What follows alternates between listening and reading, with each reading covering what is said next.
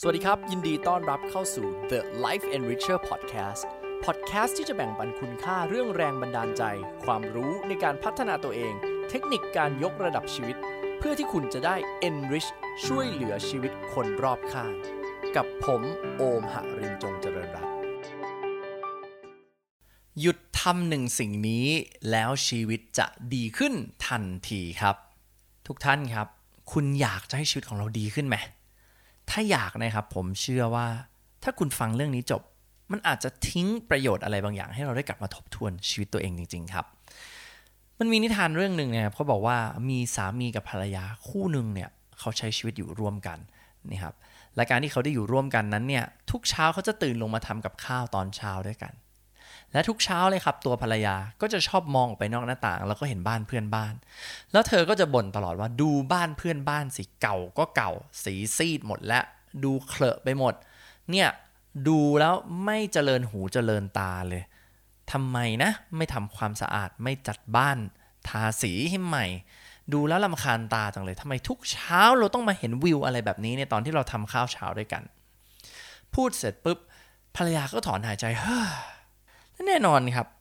เหตุการณ์แบบนี้ก็เกิดครั้งแล้วครั้งเล่า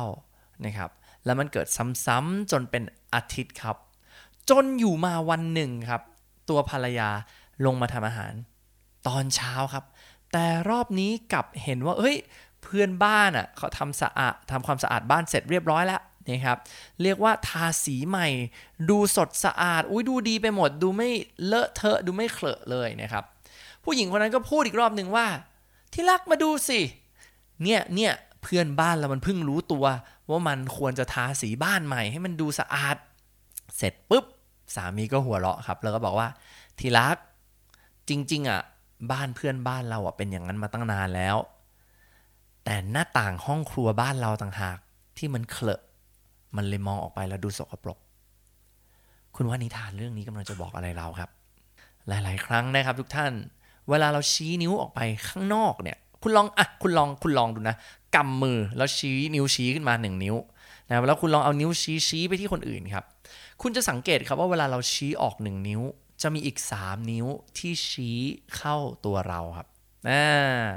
นี่เก็ทไหมดังนั้น1นิ้วที่ชี้ออกและอีก3นิ้วที่ชี้เข้าตัวเราเนี่ยอันนี้สำคัญครับผมก็จะบอกว่าธรรมชาติของคนเรานะครับไม่ได้อยากจะต้องแบกภาระหรือความรับผิดชอบอะไรมากขึ้นหรอกไม่มีใครหรอกครับที่อยากจะต้องรู้สึกว่าพาตัวเองไปอยู่ในจุดที่มันไม่สะดวกสบายดังนั้นสมองครับมันพยายามหาหนทางทุกอย่างครับให้เราขี้เกียจครับให้เราไม่ต้องรับผิดชอบหรือให้เรารู้สึกสะดวกสบายและปลอดภัยจากอันตรายทั้งหมดครับเพื่อให้เราอยู่รอดดังนั้นครับมนุษย์แบบพวกเราทุกคนเลยนะฮะเลยพัฒนาทักษะ1อย่างขึ้นมาครับทุกท่านและ1อย่างนั้นแหละคือสิ่งที่โอมเองอยากจะตอกย้ำให้เราหยุดทำ1สิ่งนี้ครับและอยากให้หยุดทำทันทีเลยครับตั้งแต่วันนี้นั่นคือการโทษโบยหรือใช้ข้ออ้างจากเหตุผลอื่นๆที่เป็นปัจจัยที่เราควบคุมไม่ได้มาเป็นเหตุผลในการใช้ชีวิตคุณครับในมุมมองนี้นะครับเป็นมุมมองของเทคนิคในจิตวิทยาสื่อประสาทหรือ NLPนะครับที่ตัวโอมเนี่ยได้สอนหลายๆคลาสครับแล้วก็ต้องบอกว่าลูกศิษย์หลายๆคนจะชอบหัวข้อนี้เป็นพิเศษมากเพราะอะไรครับมันเป็นเรื่องง่ายแล้วมันใช้ได้จริงครับงั้น cause and effect คืออะไรหรอนะครับมันคือมุมมองครับว่า cause หรือการเป็นต้นเหตุและในขณะที่ effect ครับมันคือปลายเหตุหรือปล่อยให้ตัวเองตกเป็นเหยื่อของสถานการณ์งั้นอันนี้เป็นวิธีคิดครับที่เราต้องเลือกจะมอง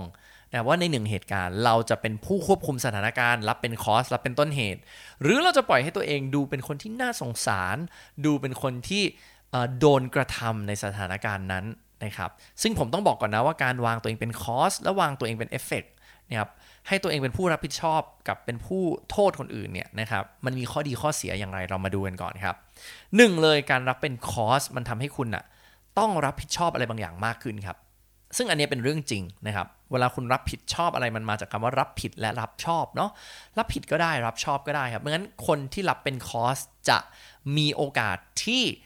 แก้ปัญหาเหล่านั้นได้แน่นอนครับเขาต้องรับผิดชอบกันแก้ปัญหาแต่ถ้าเขาแก้ปัญหาเหล่านั้นได้เขาจะเป็นคนที่ได้รางวัลชีวิตครับในขณะเดียวกันครับถ้าเราปล่อยให้ตัวเอง นะครับเป็นเอฟเฟกต์เนี่ยครับเราจะโฟกัสชีวิตของเราตกอยู่ในสถานการณ์ที่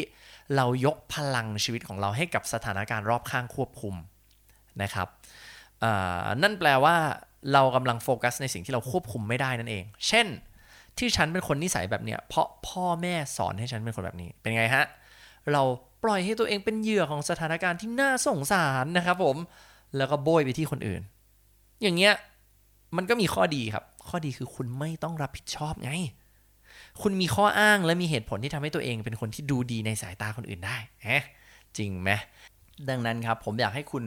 ฟันธงให้ขาดก่อนว่าทุกวันนี้คุณโฟกัสเรื่องอะไรนะครับโฟกัสให้ตัวเองเป็นต้นเหตุหรือโฟกัสให้ตัวเองเป็นคนโทษคนอื่นทีนี้ครับเราแยกแยะได้แล้วเนาะว่าเราจะมีการเลือกใช้ชีวิตแบบเป็นคอสกับเลือกใช้ชีวิตแบบเอฟเฟกต์นะครับคอสคือผู้รับผิดชอบเอฟเฟกต์คือผู้ที่จะโทษคนอื่นนะครับทีนี้ผมซอยย่อยให้ดูอีกครับว่าเอฟเฟกต์จริงๆมันสามารถโทษทั้งตัวเองก็ได้เอฟเฟกต์สามารถโทษคนอื่นก็ได้หรือเอฟเฟกต์สามารถโทษบรรยากาศโดยรวมก็ได้นะครับงั้นการมองในมุมของเอฟเฟกต์เนี่ยบางครั้งคุณอาจจะยกอำนาจในการควบคุมชีวิตด้วยการโทษตัวเองให้กับร่างกายก็ได้เช่นฉันเกิดมาไม่สูงฉันเกิดมาไม่หล่อฉันเกิดมาไม่สวยฉันเกิดมาอ้วนฉันประสบความสำเร็จไม่ได้หรอกฉันไม่มีความมั่นใจเพราะร่างกายฉันเป็นอย่างนี้เห็นไหมครับว่าอันนี้ไม่ใช่คอสนะแต่มันเป็นเอฟเฟกต์ชนิดโทษตัวเองงั้นความต่างจริงๆนะครับที่เราจะมองเห็นได้ชัดๆคือคอสและเอฟเฟกต์คือเอฟเฟกต์มันไม่มองหาทางออกมันไม่มองหาทางแก้มันโทษแล้วมันก็จบทีนี้ครับทุกท่านผมจะเปรียบเปยแบบนี้เลยนะถ้าวันนี้คุณโดนขังอยู่ในห้องมืดเวลาชีวิตคุณตกอยู่ในปัญหาแล้วชีวิตคุณยังไม่ดีขึ้นมันยังไม่ไปไหนมาไหนนี่ครับถ้าเมื่อไหร่ก็ตามคุณใช้ตัวเองเป็นเอฟเฟกต์คุณกำลังโทษตัวเองโทษคนอื่นหรือโทษเศรษฐกิจโทษคนโทษสงครามโทษโควิดโทษอะไรก็แล้วแต่นะครับคุณกำลังมอบอำนาจในการควบคุมชีวิตให้กับสถานการณ์รอบข้างเท่ากับว่าคุณกำลังปิดประตูมืดหมดทุกด้านครับและห้องนั้นจะเป็นห้องมืดที่คุณล็อกโซ่ตัวเองและขังไว้นั่นแปลว่าคุณจะไม่เห็นหนทางในการเดินออกจากปัญหาเหล่านั้นครับชีวิตเราเลยไม่ดีขึ้นไงเพราะเรายังโทษอยู่จริงไม่จริงนะครับคุณลองคิดตามผมดูนะนึกถึงหนึ่งสิ่งครับที่คุณรู้สึกว่าเฮ้ยฉันอยากให้ชีวิตฉันดีขึ้นแล้วมองกลับมาในชีวิตเราดูครับว่าแอบดูดีๆนะเรายังโทษอะไรอยู่ไหมยกตัวอย่างเช่นสมมุติคุณบอกว่าอยากจะเรียนรู้เรื่องการลงทุนแต่ลงทุนทีไรก็เสียทุกทีแล้วเราก็ไปโทษเศรษฐกิจมันไม่ดีโทษสงครามเป็นไงครับการใช้การโทษแบบนี้มันง่ายดีเนาะไม่ต้องรับผิดชอบอะไรและในขณะเดียวกันครับมันก็ทำให้เราไม่ได้ผลลัพธ์ที่ดีด้วยและเปรียบเปรยกลับมาครับในห้องมืดห้องเดิมห้องดำครับที่ถ้าคุณมองตัวเองเป็นคอสหรือต้นเหตุครับคุณจะเริ่มเป็นคนแรกเลยครับที่อยู่ในห้องมืดๆแล้วถีบประตูโป้งและมีประตูเปิดขึ้นมาครับแล้วก็มีแสงสว่างส่องมาแน่นอนครับเห็นไหมว่าคุณต้องออกแรงในการถีบประตูนะครับเหมือนกันครับเวลาคุณรับผิดชอบอะไรบางอย่างคุณต้องออกแรงในการรับผิดชอบชีวิตครับและถ้าคุณมีสิ่งนี้ในตัวเนี่ยทุกท่านผมบอกเลยครับทำอะไรก็ง่ายทำอะไรก็ประสบความสำเร็จกลับไปมองปัญหาเดิมครับในชีวิตคุณหนึ่งอย่างที่มันยังทำให้ชีวิตของคุณยังไม่ดีขึ้นณวันนี้ตอนนี้ที่คุณกำลังฟังคลิปนี้อยู่นะครับผมอยากให้คุณลองตระหนักดูจริงๆว่าถึงเวลาแล้วไหมที่เราต้องกลับมาเป็นคอสหรือกลับมาเป็นผู้ที่รับผิดชอบปัญหาตรงนี้จริงๆครับเพราะถ้าคุณมองแบบนี้ได้คุณรับมันได้ว่าโอเคมันเริ่มต้นที่ฉันเชื่อผมครับคุณจะใช้ชีวิตอย่างมีความสุขมากจริงๆผมขออนุญาตยกเป็นตัวอย่างให้เราเห็นภาพกันชัดมากยิ่งขึ้นละกันนะครับผมมีโอกาสได้โค้ชคนบางคนครับที่ประสบความสำเร็จในหน้าที่การงานครับและมีความท้าทายในเรื่องของความสัมพันธ์ในการใช้ชีวิตคู่ครับเขาจะค้นพบว่าแฟนของเขาเนี่ยหัวร้อนนะครับไม่พอใจนะครับบางทีหลายๆครั้งอาจจะเกิดการทะเลาะกันครับโดยที่ตัวคนที่มองในสถานการณ์นี้นะครับบุคคลคนนั้นเนี่ยก็จะมองว่าเฮ้ยเพราะคู่ชีวิตของเขาไม่ดีเพราะคู่ชีวิตของเขาขาดความสามารถในการจัดการอารมณ์เพราะคู่ชีวิตของเขาเนี่ยชอบทำตัวเนกาทีฟใส่ซึ่งอาจจะทำให้เขารู้สึกไม่โอเคกับชีวิตครับแต่ในขณะเดียวกันครับที่ผมเองได้ถ่ายทอดเรื่องนี้ให้กับเขาแล้วผมถามว่าเอาจริงๆครับในเหตุการณ์นี้ที่เรากำลังโทษแฟนเราอยู่เราเป็นคอสหรือเอฟเฟกต์ เขาก็เหมือนแวบขึ้นมาครับว่าจริงด้วยเราเป็นเอฟเฟกต์เรากำลังโทษแฟนเราอยู่ว่าแฟนเป็นอย่างนั้นแฟนเป็นอย่างนู้นแฟนเป็นอย่างนี้ผมก็เลยพากลับมามองใหม่ครับว่าอ้าวแล้วถ้าเราต้องมองสถานการณ์นี้แล้วเรารับเป็นต้นเหตุหรือเรารับเป็นคอสล่ะช่วยบอกหน่อยจริงๆมันคืออะไร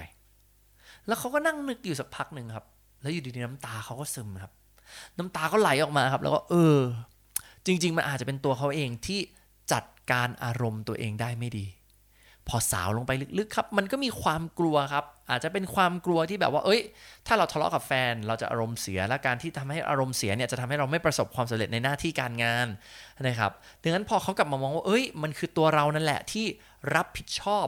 บริหารจัดการความกลัวได้ไม่ดีวันนั้นแหละครับเป็นวันแรกที่เขาเริ่มแบบเข้าใจแล้วจริงๆสุดท้ายชีวิตมันก็กลับมาที่ตัวเราเป็นไงบ้างครับทุกท่านครับฟังเรื่องนี้เสร็จปุ๊บมันไปสะท้อนอะไรกับชีวิตเราไหมครับผมจะบอกว่าวิธีคิดนี้นะครับเป็นวิธีคิดที่เซฟชีวิตคนหลายๆคนมาผู้จัดการนะครับหลายๆครั้งไม่ได้ดั่งใจกับทีมงานครับถ้าคุณยังมัวบ่นทีมงานอยู่ว่าทีมงานทำได้ไม่ดีนะครับมันต้องกลับมารับเป็นคอสว่าเรานั่นแหละคือต้นเหตุที่ยังปล่อยให้ทุกอย่างเป็นอย่างนี้ครับผู้นำที่ยอดเยี่ยมครับจะไม่กลับมามองแล้วก็นั่งโทษครับว่าทีมงานมันไม่ดีแต่ผู้นำที่ดีครับจะกลับมามองว่าที่มันไม่เวิร์กเพราะตัวเขานั่นแหละเป็นต้นเหตุที่ยังปล่อยให้ทุกอย่างมันยังไม่เวิร์กอยู่ครับเป็นอย่างไรกันบ้างครับทุกท่านครับเราคงได้เห็นกันแล้วเนาะว่า cause and effect ครับมันสามารถประยุกต์ใช้ได้ทุกมิติจริงๆการสร้างธุรกิจคุณการดูแลสุขภาพคุณการบริหารความสัมพันธ์กับคนรอบข้างคุณตราบใดก็แล้วแต่ครับที่คุณหยุดที่จะโทษคนอื่นหยุดที่จะยกอำนาจชีวิตของคุณให้กับปัจจัยรอบข้างหยุดนะครับ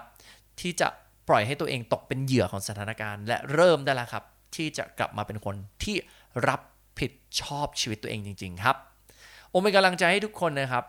ได้รับชีวิตตัวเองเป็นคอร์สและนี่นะครับคือมุมมองหนึ่งของจิตวิทยาสื่อประสาทหรือ NLP ครับถ้าคุณชอบนะครับติดตามสาระดีๆเกี่ยวกับเรื่องของการพัฒนาตัวเองอย่าลืมติดตามช่องนี้ไว้ด้วยนะครับกับผมโอมหรินทร์นะครับแล้วเรา break through ไปด้วยกันกับ Life Enricher นะครับสวัสดีครับสำหรับใครที่มีคำถามนะครับอยากจะถามอะไรโอมให้ทักเข้ามาใน Line แอดนะครับ